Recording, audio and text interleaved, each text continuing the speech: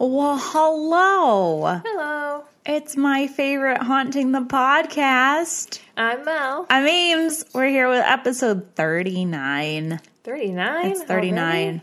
Next week's going to be 40. Is it? Yeah. Oh, yeah. Yeah, 40. Yeah. 40 comes after 39. Yes, I You got confused because it's not actually going to be next week because we're recording in advance. yes, kind of, yes. Yeah, we're almost to 40, much like our real ages, sadly. Boo, Yeah, don't say that. I don't like this aging thing. Yeah, and then we're going to take a break after that, as we do. Yes. 10 and then a break. Should we get right to it? Sure. Cool. Whose turn is it? I don't remember. I don't either. You can go first. Okay. So I did Ohio State Reformatory in Mansfield, Ohio. It is also called the Mansfield Reformatory. Is it a field of men? Does it rain men in that field? No. Oh. Men did use the field for war preparation at one point. Oh, okay. Yeah. It used to be a Civil War soldiers' training camp before it was the reformatory, a.k.a. prison. Yeah, that's where you go to reform. Because you want to get better and out of a life of crime. Yes. So some of the history behind it, it was built between 1886 and 1910 and was intended as a halfway point between the Boys Industrial School in Lancaster, which was basically like when younger boys, 8 to 18, were convicted of a crime, they would go to this place as long as it wasn't like a felony, I think. And they'd live in cottages and like they didn't have bars and fences and stuff, but they like worked on the farm and learned trades and stuff like that. This was in between that and the state penitentiary. Like summer camp. So this place was supposed to be in between. So I guess for a little bit more tough cases, but not like going to the adult penitentiary. You know what that reminds me of? Remember in criminal justice class, because we took a criminal justice class in high school, when we went to that shot camp. Oh, yeah. It was like kind of like summer camp, except there were like drill instructors who yelled at everybody all the time. Yeah. One of my son's friends works there. Oh, really? I think it's that one. Or works there? Yeah, works. Like he's like a guard. Your son's friend? It's dad. Sorry. My son's friend's dad. Oh my dad. God. Oh my, why? Yeah, you really said my son's friend. I'm like, I know you think that your sons are like getting old, but they're not that old yet. No, his dad works there. Oh my goodness. Gosh, okay. That was terrible. That clears that up. I think that visit turned me off to going into the military, actually. I was like, wait, this is kind of like boot camp in the Army, right? Yeah, no, I don't think so. I think college is for me. Yeah. Back to the reformatory. In September 1896, the reformatory opened its doors to its first 150 offenders, and they were put straight to work in the sewer system and building the wall that surrounds the complex. Ew. I hope the sewer system was not being used at the time. I mean, well, why else would it be there, though? Well, they were building it, I think. Oh, okay. They were put to work building the sewer system. Yes. So, okay, because you said in the sewer system, so I'm really picturing them, like, climbing down into, like, sludge and... Ew. I mean, they could have been doing that, too. I don't know. So, over time, the reformatory officially transitioned into a high-security prison due to the rising prison population across the state. I couldn't find an exact date when the transition happened, but I guess other prisons got overpopulated and the offenders just got started sent here. Between 1935 and 1959, Arthur Lewis Glackey was the superintendent. This is important. That's why he's in the history. I couldn't find any other mentions of any other superintendents or wardens or anything like that. Just this particular one. Arthur Lewis Glackey. Yes. By all accounts, he was respected by professionals and the inmates alike. He implemented many reforms, such as piped-in radio music in the cell blocks. Oh, fun. Glackey's wife, Helen, died of pneumonia 3 days following an accident in November of 1950. When a handgun discharged after falling from a shelf in a closet, she was reaching for a jewelry box up on the shelf and knocked the handgun off. It fell, shot her in the lung, and then she died of pneumonia. Glackey died following a heart attack he suffered in his office on the premises in 1959. I want to know what kind of hair trigger was on that gun, because just dropping a gun doesn't typically cause it to go off. Unless you have, like, a hair trigger where, like, a slight breeze on it will cause it to go. But that's not I mean... typical. Like in movies and stuff, when people like drop guns or whatever and they go off, like that's not like a thing. Yeah, it didn't say what kind of gun it was, so I'm not sure. Well, I mean, it could have been, doesn't matter, like if it was modified or whatever, but like that's just like, for that story to like have happened like that it just makes me suspicious, because like, is that really how it happened? I mean... Or was she murdered? That was always the account, like she... Well, it would be if that was the official story. But, yeah, it made me suspicious, too. I'm like, really? How? Like, I don't know.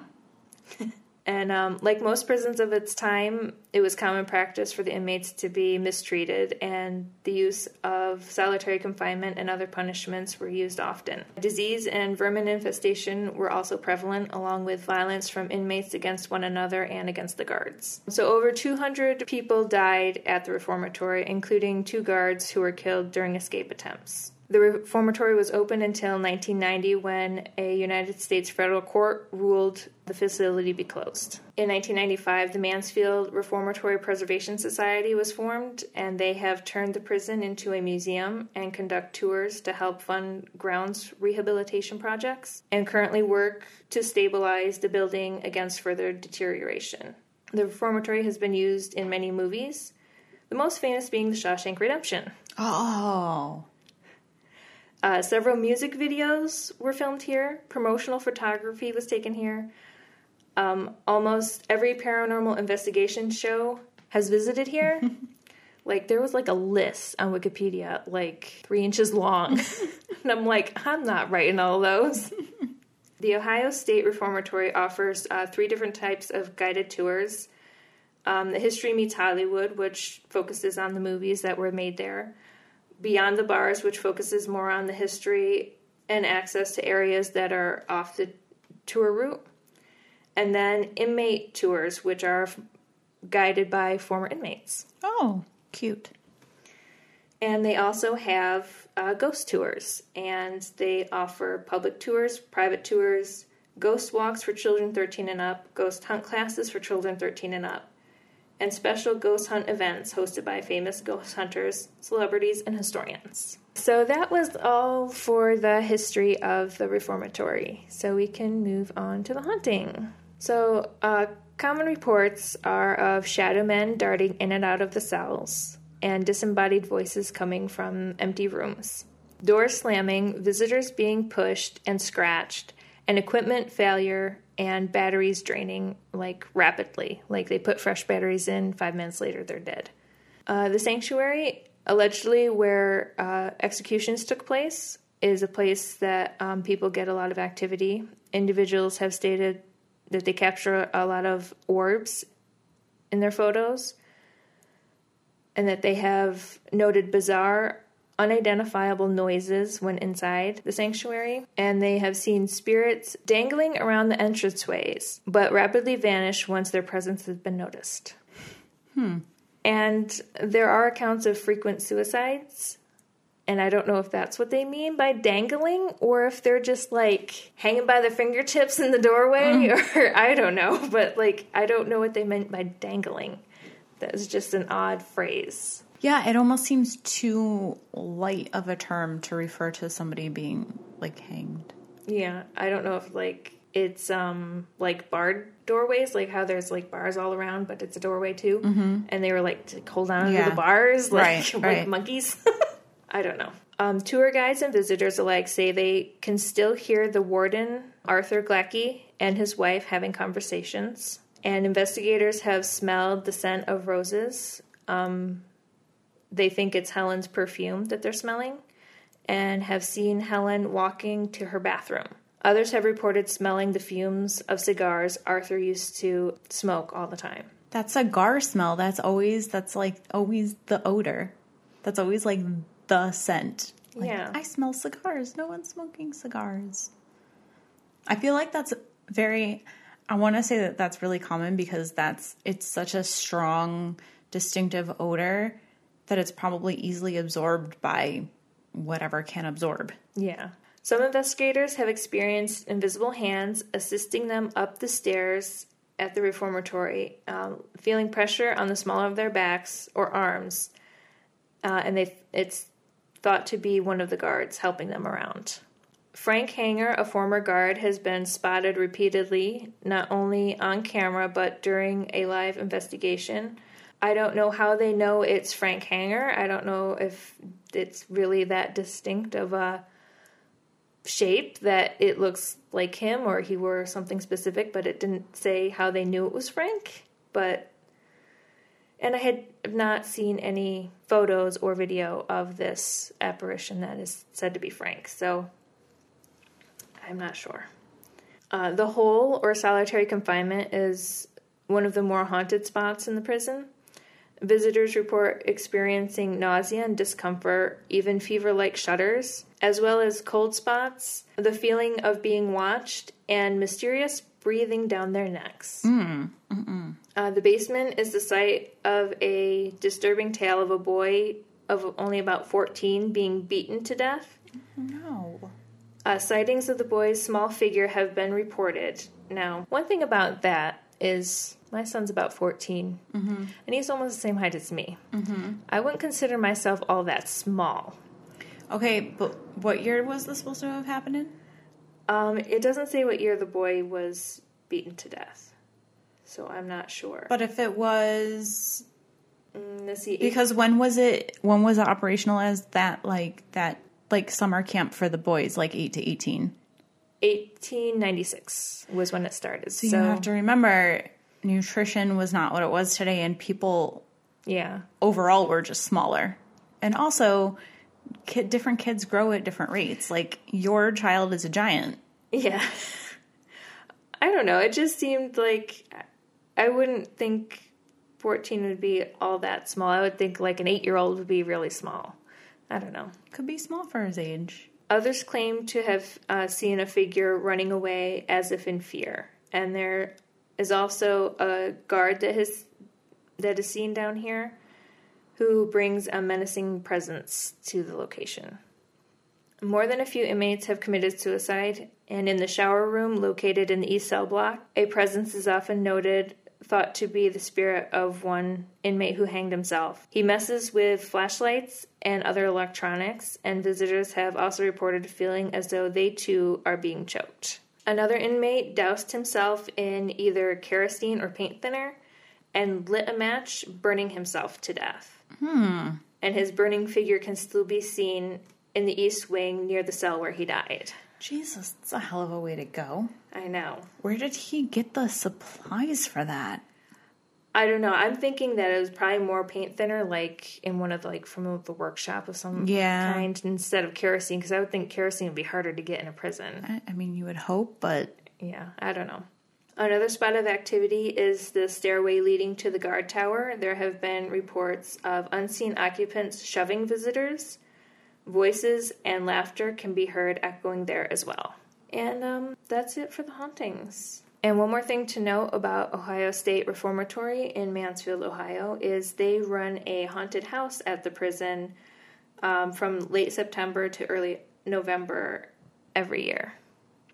And it's be worth looking into. I know it'll be a little too late for this year unless you live there, but... Well, this is going to air. You guys are going to hear this on the 28th, the last week of October. So it goes through This year it goes through November 3rd. So you get there for the weekend? Yeah. Got a few days' notice. Assuming you listen to this the day it's posted. Yeah. Which I know a lot of people don't for a few months. Angie. So it's fine. It's fine. I kid. Okay, so mine I've kind of touched on before in our bonus episode, but not in like detail. It was like a personal experience thing, and it wasn't this location. Okay. So I did McMenamins. I did the Edgefield location, which is in Troutdale, Oregon. So, fuck off, oil truck.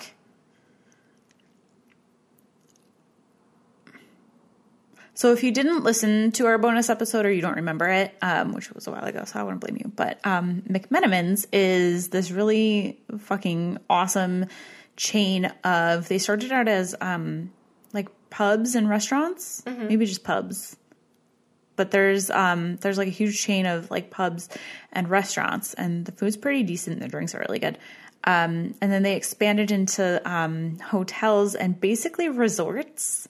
So there's all these locations of these hotels. So they have they're all in the Pacific Northwest, so like Oregon and Washington. Okay. And they have this program where you go and you buy, it's like $30, you buy this little passport book. It looks like Passport, except it says McMenamins on it. And inside, it's like scavenger hunt. Okay. So each page is for a different location, and then some of the locations are so huge they have 2 pages. And as you check off each item, you come down to the front desk and they stamp it. Okay. And then when you fill up a page, you get a prize. Ooh. So like I've gotten a plushy black rabbit, which is at each location has like a different theme. So this one location actually was Edgefield, I think, has the black rabbit bar. And there's like a black rabbit, like in the paintings and stuff. And like, so my prize was the little black rabbit plushie. And then I've got like different cups and water bottles and keychains, and like there's just a whole bunch. And it's like they give you like a choice, like they have like a showcase and like pick what you want. And they have like a scavenger hunt that varies by location. So you go to the front desk and they have like a riddle. It's like a little poem, like clue. And it describes one of the portraits hanging somewhere in the building. Okay. Which can be, as we found out on this trip, pat on the back for me, either a painting or a photograph. Okay. Because it usually is a painting, but this one time it was a photo, and it was like a whole, like, no, it's always a painting. And I'm like, no, but this photo is like perfectly fits. Yeah. And it was a photo. So a lot of these locations have like, some of them are very simple, but some of them have like, it's like Edgefield has a winery, a brewery, a movie theater, a spa, a golf course, a concert venue, multiple pubs and restaurants, and then of course hotel rooms. Yeah. So I keep mixing up, like, because we went to like, on that trip, we went to like 4 or 5 different ones. We stayed at 2 different, we didn't stay at Edgefield, but we stayed at 2 former schools. So, which was interesting. And so they'll have, like multiple restaurants, and like one of the restaurants, it was more, well, I don't know if it was a restaurant or a pub, but like it had an arcade in it. So like one of the passport items was like play a game at the arcade. So like I played pinball, and then I go to the hostess. I'm like, oh, I played pinball, and she just like stamps the thing. So, and so that's McMenamins. They're fucking great. The history of specifically the Edgefield property, it was originally the Multnomah County Poor Farm. Oh. And we all know how poor farms go. Yes. So, I mean, by now, if you've listened to this podcast with any regularity, you should be familiar. If not, it basically was, they sprang up like around like in the 1800s, and they were run by the county. And they were like, if you were poor or out of work, or like if you were a woman whose husband died and you weren't allowed to own property, you would go and you would live here, and you would basically, it's like a working farm. So you would work the farm to like basically earn your room and board. None of these places really have the reputation for being particularly accommodating. They're all pretty shitty, which is probably why they're all haunted. Also, all of them there seems to be a pattern where all of these places eventually turned into nursing homes. That's weird. Yeah.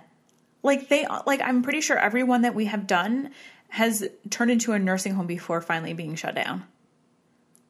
That's a I mean, I guess it makes sense because you have people who aren't able to ever leave and they get old, but like I don't know, it's weird. Yeah. I think it's weird.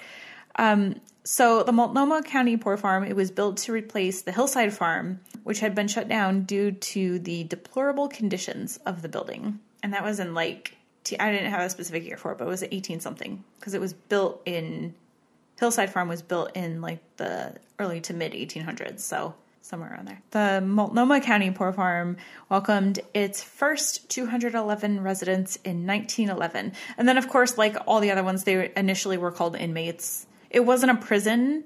It didn't indicate that they were prisoners there. That just was the common term for these places. But eventually they, like within a few years, they changed the term to residents. So that was in 1911. And then by 1914, there were 302. So 2 years for almost another 100 people. An infirmary wing was added in 1934 for the now aging population of the farm. And a year later, the number of residents peaked at 614, which would have been like, would that have been like the height of the Depression? Or like when the Depression was getting like really, really bad? What year? 1935. Yeah.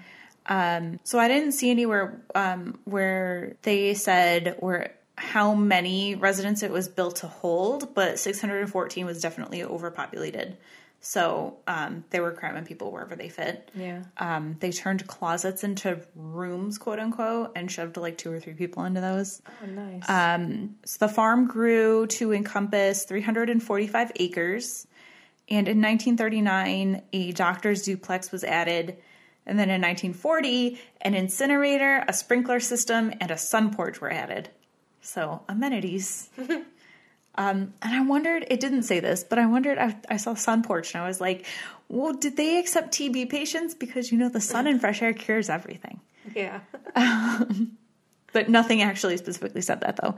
In 1947, the name was changed to simply Multnomah County Home and Farm.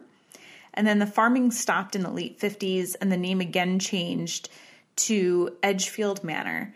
The main building became a nursing home in 1964, and an external building became the Edgefield Lodge for Emotionally Disturbed Children.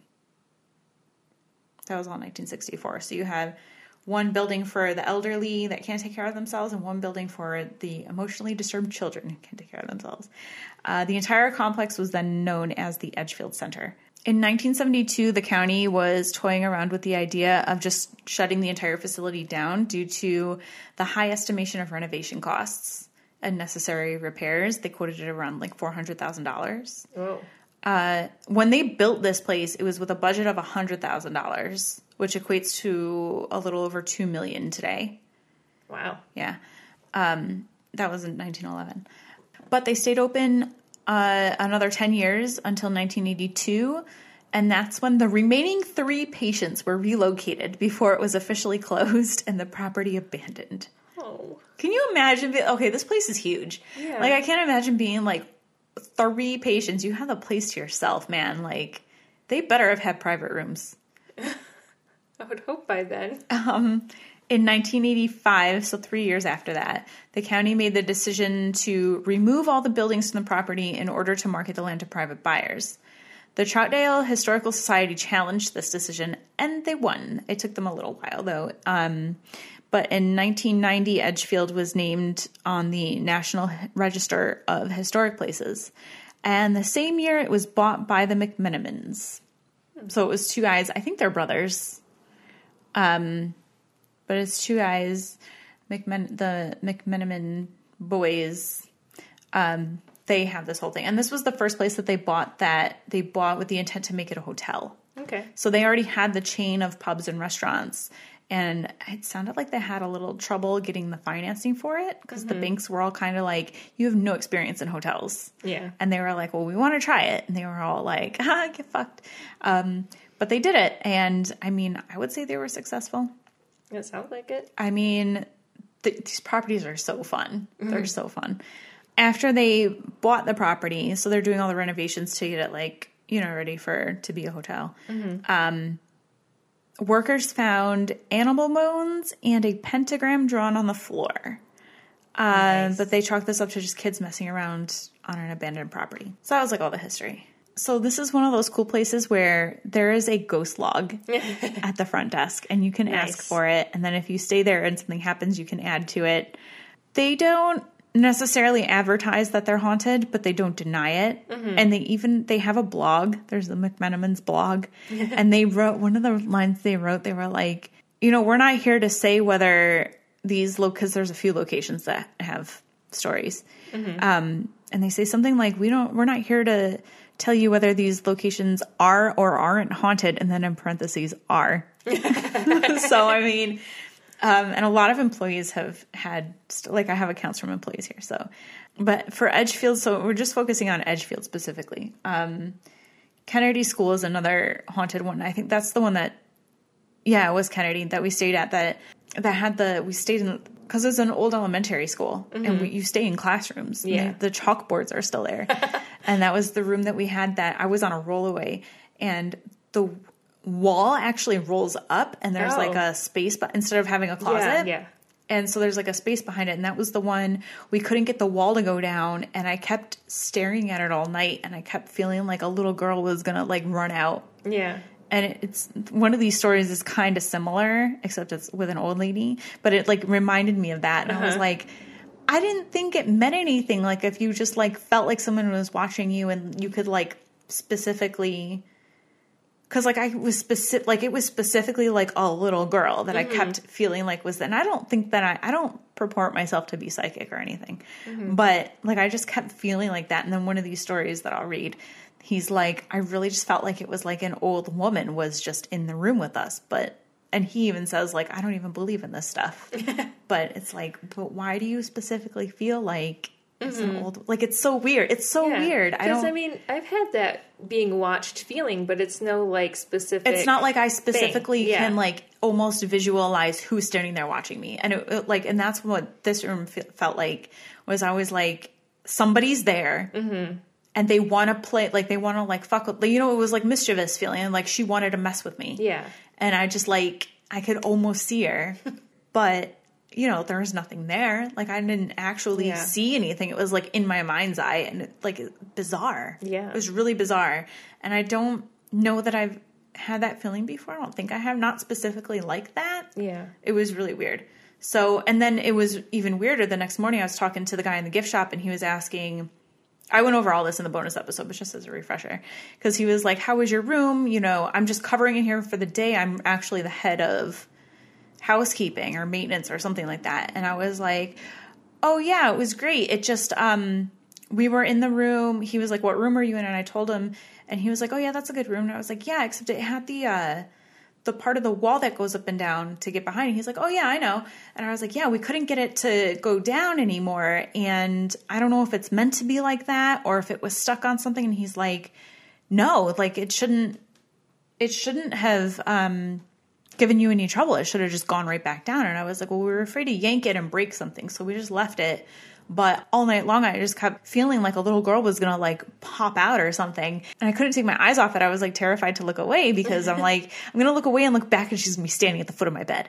And he kind of like chuckled and he goes, that's not where you have to worry about seeing the little girl. She hangs out at the other end of the hallway. And I was like, there's a little girl? What the fuck?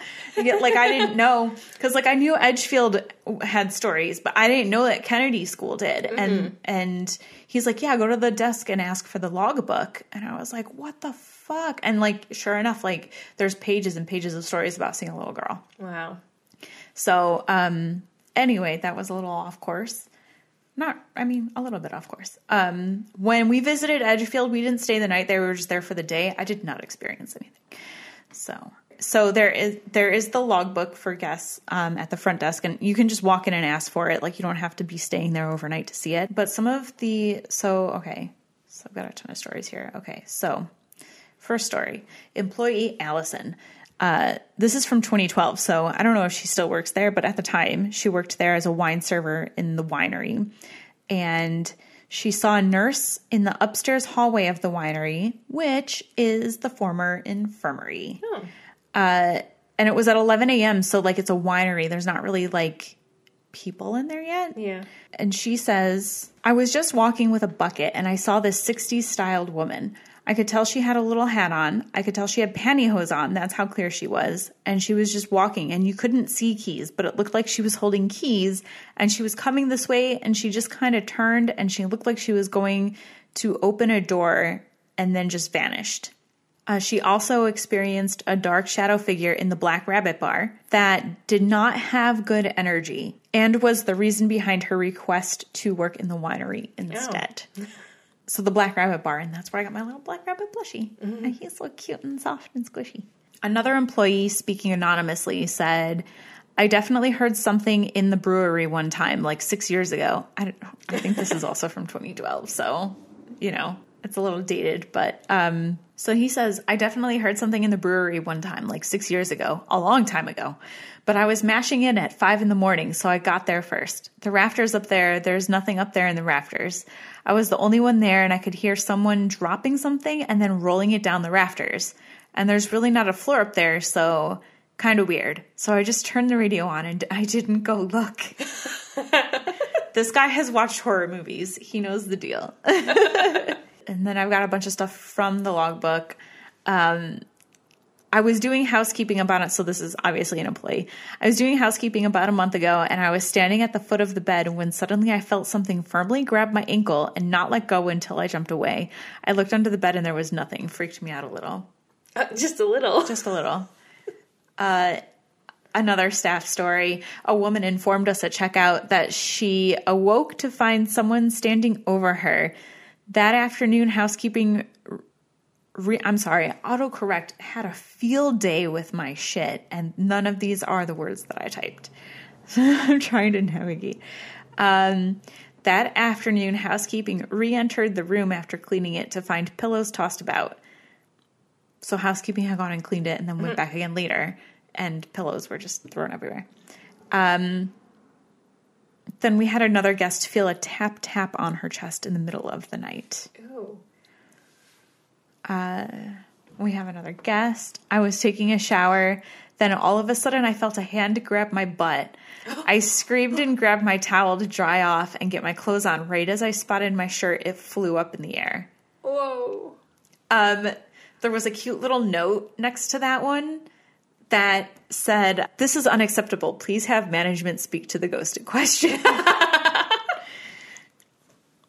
I mean, yeah, that's like, dude, consent, man. Yeah. I didn't give you permission to touch my butt. What are you doing? In the shower. In the shower. That's rude. There was another shower story. I don't know if I wrote it down or not.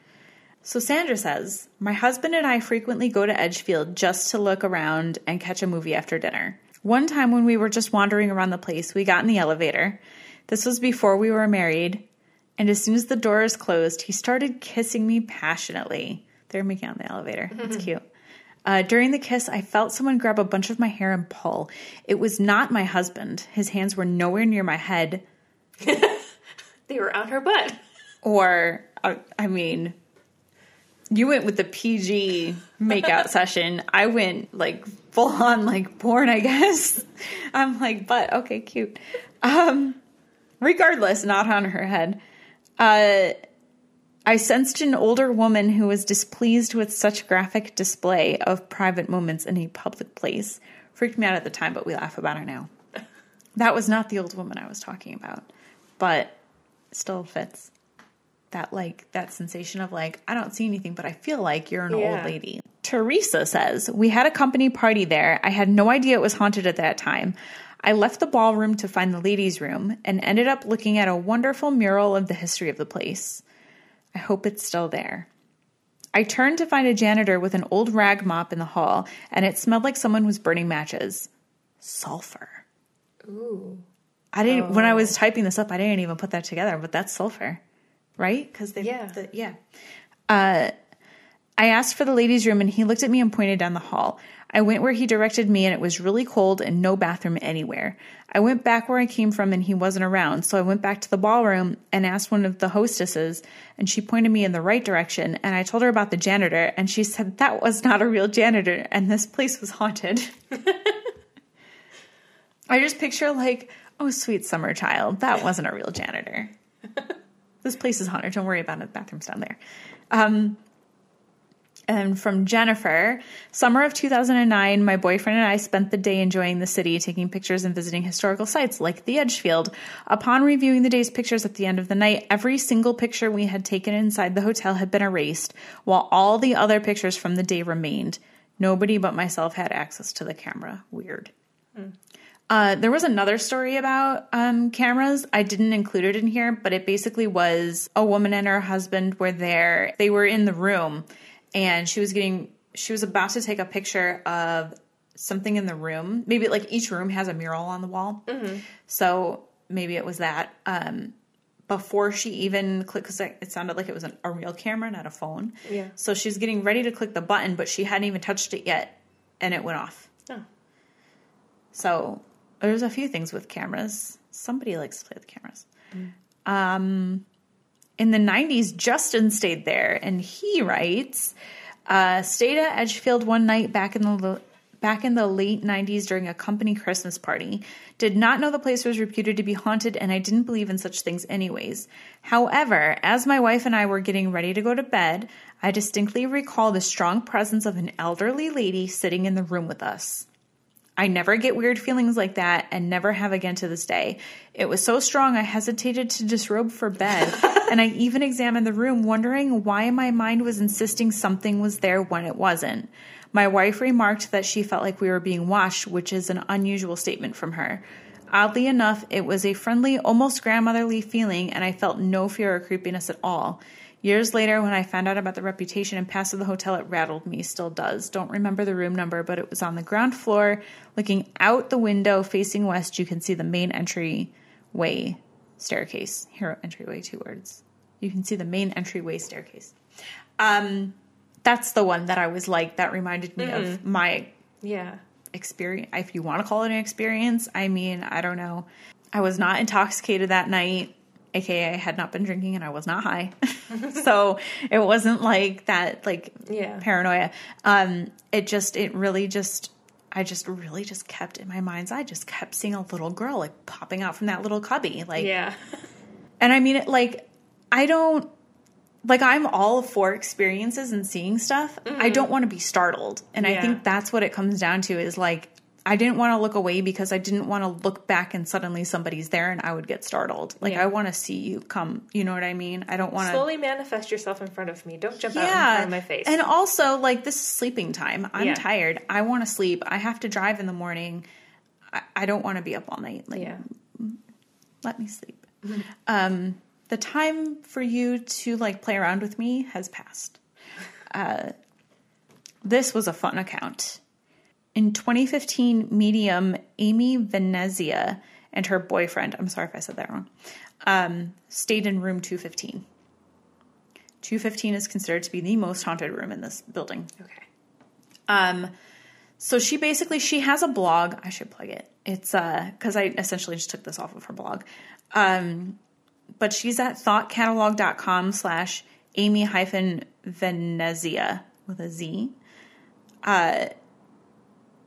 And I mean, even if you just Googled that with Edgefield, it'll probably come right up. Because it was when I was doing searches for Edgefield Ghost, it was the 3rd or 4th link or something. But they had a few experiences. So she's a self-proclaimed medium.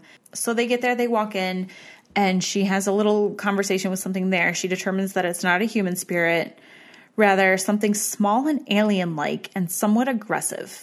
She turns on the spirit box. The very first words immediately, get out. That's comforting, and we're going to spend the night here. By the way, none of these hotel rooms have bathrooms. They're all common bathrooms on the floors. Oh. And there's no TVs either. Okay. I don't know about Wi-Fi. Other words that she got out of the spirit box during that session were being, space, travel, learn, planet, gather, information, intelligence, lonely, misunderstood. Oh, little E.T., I want to give you a hug. And this really made me think because we had discussed the lack of ghost dinosaurs before. So what about ghost aliens? Especially around Area 51. If they crash landed and then survive, would they... I mean, not everybody stays as a ghost, though. Yeah. So, she actually presents a theory about this later. So she has a session and she feels exhausted. So they lay down to take a nap. Later on, they wake up. They decide they're going to go for a walk around the grounds, go get a drink. So she went to check to make sure the room key was in her purse before walking out. She felt the need to explain why she does this. Mm-hmm. Whenever I'm in a hotel, I mean, I'm checking 4 times to make sure I have that key, like at least. Like I'm checking like as I'm walking to the door, as I'm going out the door, once I'm out the door, before the door shuts, the door shuts, then I check it. Like I'm paranoid about getting locked out of a hotel room, which is like, you just go to the front desk and be like, I'm locked out of my room, and you verify that you're supposed to be in there and they'll let you in. But I'm more paranoid about getting locked out of hotel rooms than I am than getting locked out of my house. Yeah, yeah. Which it's like, who's going to let me into my house if I lock myself out? Like, you know? So she felt like she had to explain why. She's like, girl, I get it. Like, you're good. It makes sense. So she's checking her purse for the key. It's not in her purse. And her boyfriend's watching her, and he insists, like, dude, I watched you with my own eyes put it into your purse. Like, it's got to be in there. Yeah. So it's not. So they start searching the room. She says they're searching for about 5 minutes. Can't find it. He sits down in the chair and looks at the bed and then kind of just stares. And he goes, I found the key. So it was under the bed, but like even with the edge of the bed. Uh-huh. And it was completely perpendicular with the grain of the wood.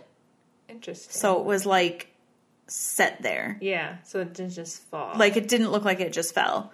And she even was like, it was so perfectly aligned. Like there's no way. Like even if I dropped it, like if I missed my purse and I dropped it or something, like there's no way it would have just landed perfectly like that. Like, yeah. So that was weird. Later that night, they're going to bed, and then Amy sets out ground rules for the spirit that's in there. No touching, no bad dreams, don't take my energy, don't, you know, like all these things. Like if you want to communicate with me, I'm willing to communicate with you, but I'm going to sleep. You can't be doing these things to me. Mm-hmm. So guess what happens? All of it. Not all of it. But first, while she's like trying to fall asleep, another spirit came forward, and she said it was an Asian woman, possibly Japanese, in her 60s, and she looked frail, but was a hard worker, and she saw her working out in the fields when it was a farm. Okay. And she had lost a man that she loved, which is really sad. So I guess all night, it sounds like she got really shitty sleep. Like later on, she says like got 0 sleep. None at all. But then she's like, well, I was jerked out of sleep. So like you fell asleep at some point. Yeah. It wasn't restful for sure. But regardless, some point at the night she jolts out of sleep because somebody touched her. And she believes it was the little alien spirit. Because as she was trying to get to sleep, she commented about how like it was like trying to get to her. Like it was trying to fuck with her. Probably because she's like, don't do these things to me. So he's like trying to do everything. Like, I'm gonna, you know, I want attention and I'm fucking with you. And, so I guess it sounds like she left the recorder running all night. It sounds like she also left the spirit box running all night. So in the morning when she wakes up, she checks it. And at around 3 a.m., it had logged almost a complete sentence. Like to hang out hallway. So I guess it likes to hang out in the hallway. I guess. Or I would like for you to go hang out in the hallway because the first words were get out. So, yeah. So then she starts researching. So she went into it blind. She didn't want to know. Yeah. Because, you don't want to be influenced. So she discovers that, remember those animal bones and pentagram? Yeah. That I talked about earlier, and they were like, it was just kids fucking around because the property was it's a big abandoned building, whatever. That was all found in room 215. Oh. So when they finished the renovations, and I almost said reservations. I'm like in hotel mode, reservations. When they finished the renovations before they opened to guests, the hotel had a blessing ceremony done of the property to ward off negative spirits. She also noted, one of the first things she noticed when she entered the room, and I saved it for last on purpose. So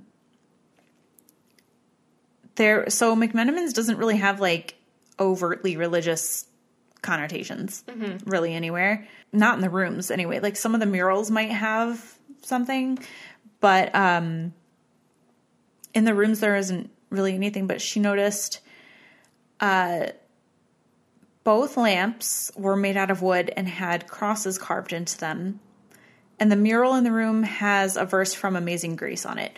When we stayed at the Anderson School, I think the mural in our room also had a verse from Amazing Grace on it. So I'll just point that out. But she was trying to make the connection of they found the bones and the pentagram in that room. Yeah. They did the blessing ceremony. And now this room specifically has, which, you know, if you're not in another room, maybe every room has it. Who knows? But the lamps with the crosses carved into them and the Amazing Grace verse, like somebody's trying to like put some kind of like warding or, you know. Yeah.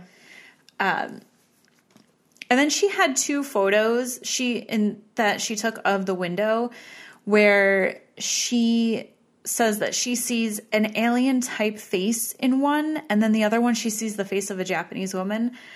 I don't see anything in either. I see one thing that might look like an alien kind of face, but it's definitely the reflection of the ceiling lamp. Oh. So I couldn't see anything in them, but you can go check out her blog and look for yourself. And then she also offered an explanation about alien spirits, which I was like, this is really intriguing. I want to talk about alien ghosts. With the rituals that were being performed in that room, with whatever satanic stuff was going on, or whatever, or Wiccan, or whatever, whoever was in there doing whatever they were doing, and then with the blessing ceremonies and everything like that, and they're trying to cancel out whatever had happened in there before, has the potential to create a portal or a vortex in which all dimensional beings have the potential to come and go. So our little alien friend may not have been from here, but he may have crossed through that vortex from somewhere else. Interesting. And might be stuck there. And now he's lonely because he doesn't have little alien ghost friends. He's rooming with a 60-year-old Japanese woman. And they probably don't have a whole lot to talk about. I mean, what would they have in common? Lost loves, maybe. Maybe. So that's McMenamins Edgefield. Room 215 is one of the most requested. So if you want to stay there, call them in advance and see when that room is available and book your trip around that. Otherwise, it sounds like there's activity in the other rooms too, even though the specific numbers weren't mentioned. Be warned, there are no televisions in the rooms, and you will have to share the bathroom with the rest of the floor. Interesting setup. Yeah. When we stayed at the Anderson School and at the Kennedy School, and in both rooms we had bathrooms. So, no TVs though. There were no TVs. Wait. No, there were no TVs. There were mirrors on the walls. Yeah. So Jody's the one that pointed out, like, no TVs. And I'm like, that's okay. I'd be, like, investigating anyways. But now that I'm thinking about it, there weren't TVs in the other places we stayed either, so. I was going to say, like, were you there for TV anyway? Right. And we literally, like, because we were doing the scavenger hunts for the passports. So we literally were only in the rooms to sleep. Yeah. And, like, because, like, we were going out, like, and drinking at the bars and, like, there's so much to do. Edgefield has a spa there's, like, a soaking pool and all kinds of there's a tiki bar. Ooh. Tiki bar's cute. It's really teeny. And then that was Kennedy School, I think, that had the, I don't remember if it was Kennedy or Anderson, but they had, I think it was Kennedy, but they had a really cute little, I don't know what you'd call it, but it was almost like a little, like, wooden hut, and it had a fireplace with a fire going, so it had that, like, wood smell, and it was so homey and wonderful, and the bartender was really great. So, and we, like, I mean, it was small, and we commandeered the corner, and that left, like, 2 other like 2-seater tables, and there's like 6 of us like in the corner, and we just took the place over and like whatever. And nobody got any of my movie quotes, and I was really disappointed. Oh. Yeah, it's okay. So that was it. Cool. Yeah. So that's episode 39. All done. All done. One more to go before we take our hiatus. Questions, comments, concerns, email us myfavoritehaunting@gmail.com. And if you want to share your own ghost story, send it there. Follow our social media, Facebook, My Favorite Haunting, and then we have My Favorite Haunted Group, the home of the Paranormies, and Instagram and Twitter, My Fave Haunting. And I think that's it. So see you later. Yeah. Thanks for potting with us. Oh, happy Halloween. That's this week. Well, will be this week. It's not this week right now, but when they hear this, it'll be.